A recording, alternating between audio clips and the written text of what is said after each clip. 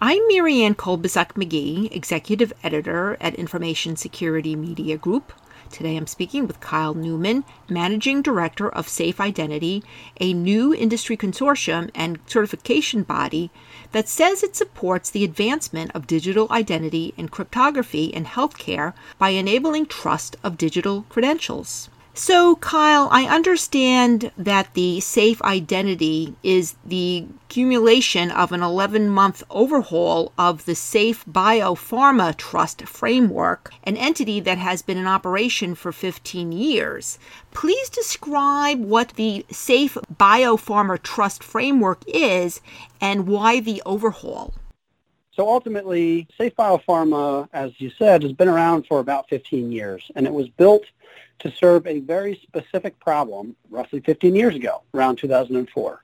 And to summarize the problem and summarize what Safe Biopharma was, I'll describe to you the use case that it was made to solve. So prior to 2004, pharma companies would have to make clinical trial drug submissions just as they do today, but there was no electronic means of doing that. And the volume of information they'd have to submit to the FDA was incredible. In some cases, it would be literally a truckload of paper shipped to the FDA. And that, of course, is useless to the FDA and wildly expensive for the pharma company to manage that relationship and still be compliant. And so as a result, they thought we have to come up with some other way of doing this, both FDA and the pharma company together.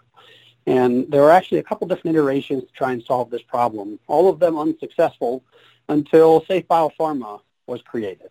And with it, what essentially it is a mechanism for creating a digital identity on one side of the planet and then allowing that digital identity to be verified on the other side of the planet. Where it's being verified in this case would be FDA. The reason why this was important is in the past with the paper submissions, they would sign with ink their clinical trial drug submission to the FDA, and when the FDA got it, it was legally binding. But once you digitize it, you have this challenge.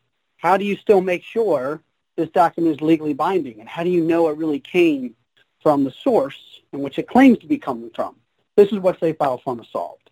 It has basically a framework for identifying people, and there is some cryptographic infrastructure in between that allows the FDA to know with a high degree of certainty who is submitting this document on the other side of the planet. Now, fast forward 15 years, this technology, when it was first introduced, was cutting edge. It's called PKI, and the whole world gasped at what all it could do. 15 years later, this technology has been pretty widely embraced by the world, and a lot of things have developed since then, but the Safe Biopharma Trust Framework remained mostly unchanged. And so in order to leverage this for modern healthcare use cases, sort of revamping and overhaul was necessary, and that's what we've done. So, Kyle, who is part of the Safe Identity Consortium, and what is its mission, and what are the goals of the trust framework? So essentially, the participants, as we call it, are made up of three categories or types, if you will. Now, you really want to think about a trust framework in a big, broad setting. Across all of healthcare is how this operates. We're talking about identity, binding identity across all these different participants. So it's a very high-level type of structure and participant body. The first and perhaps most important of them are called relying parties. These are healthcare organizations.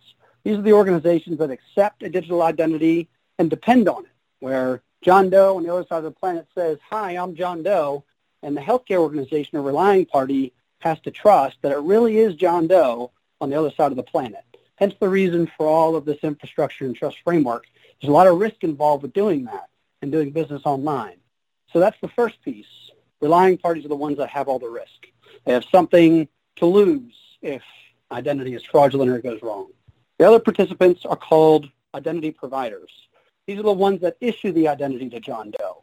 They establish a relationship with John Doe, either prior or a new relationship.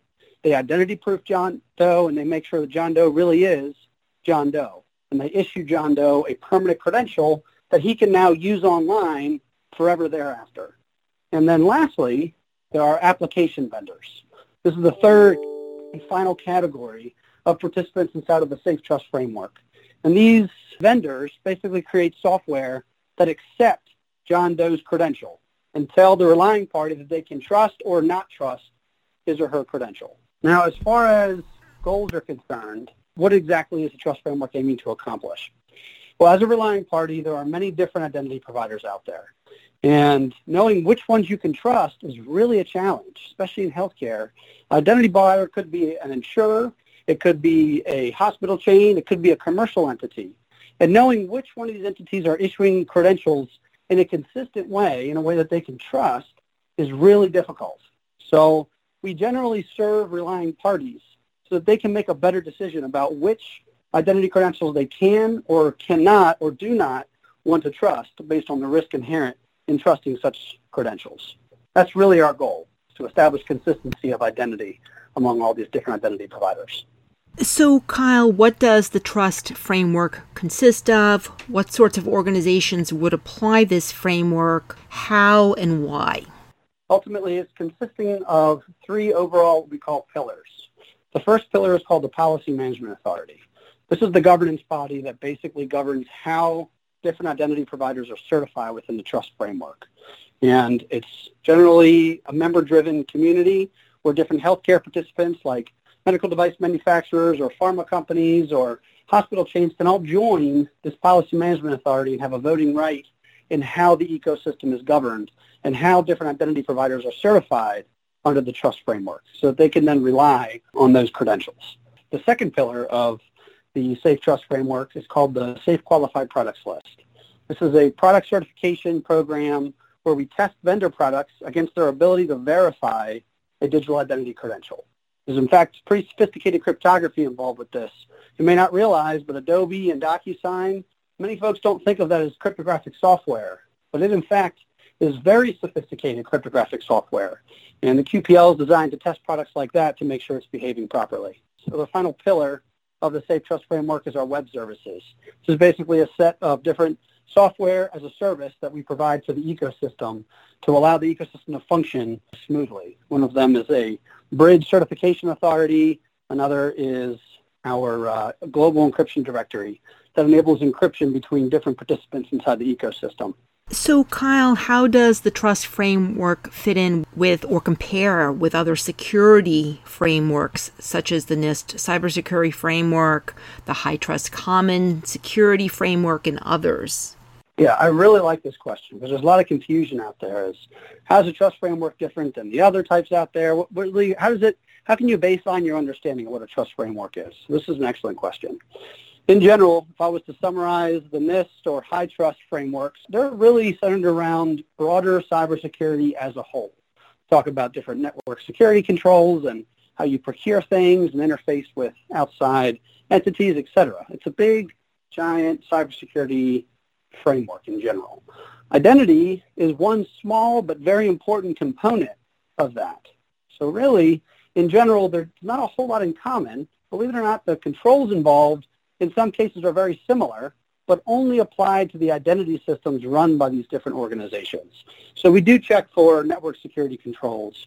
We do check for how different things are secured and the physical access, but only for security systems, not for the entire system in general across the whole healthcare organization, broadly distributed. In general, the trust framework is just built to instill confidence and consistency among a disparate set of identity providers so they can be more readily accepted by relying parties and healthcare organizations. So, Kyle, please provide some examples of how this digital identity and cryptography trust framework comes into play in healthcare settings, and why is this important?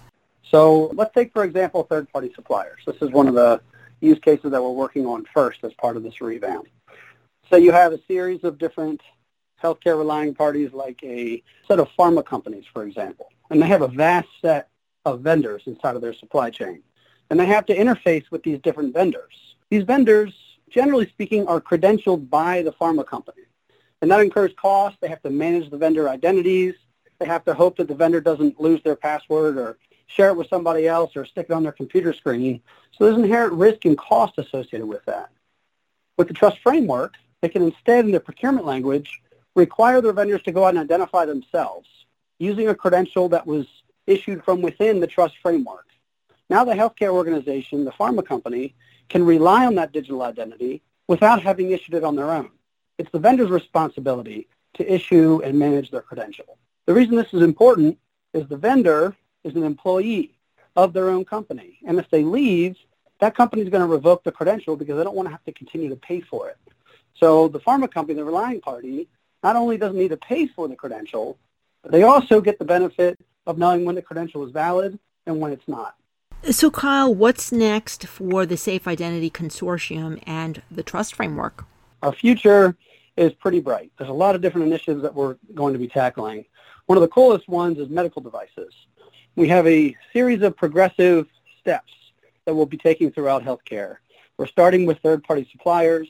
The next step will be tackling medical devices and identifying an actual medical device for use inside of a hospital or a lab or other environment. And we're moving into clinical trials from this point, where we're dealing with patients and how patients are interfacing with their clinical trial constituents.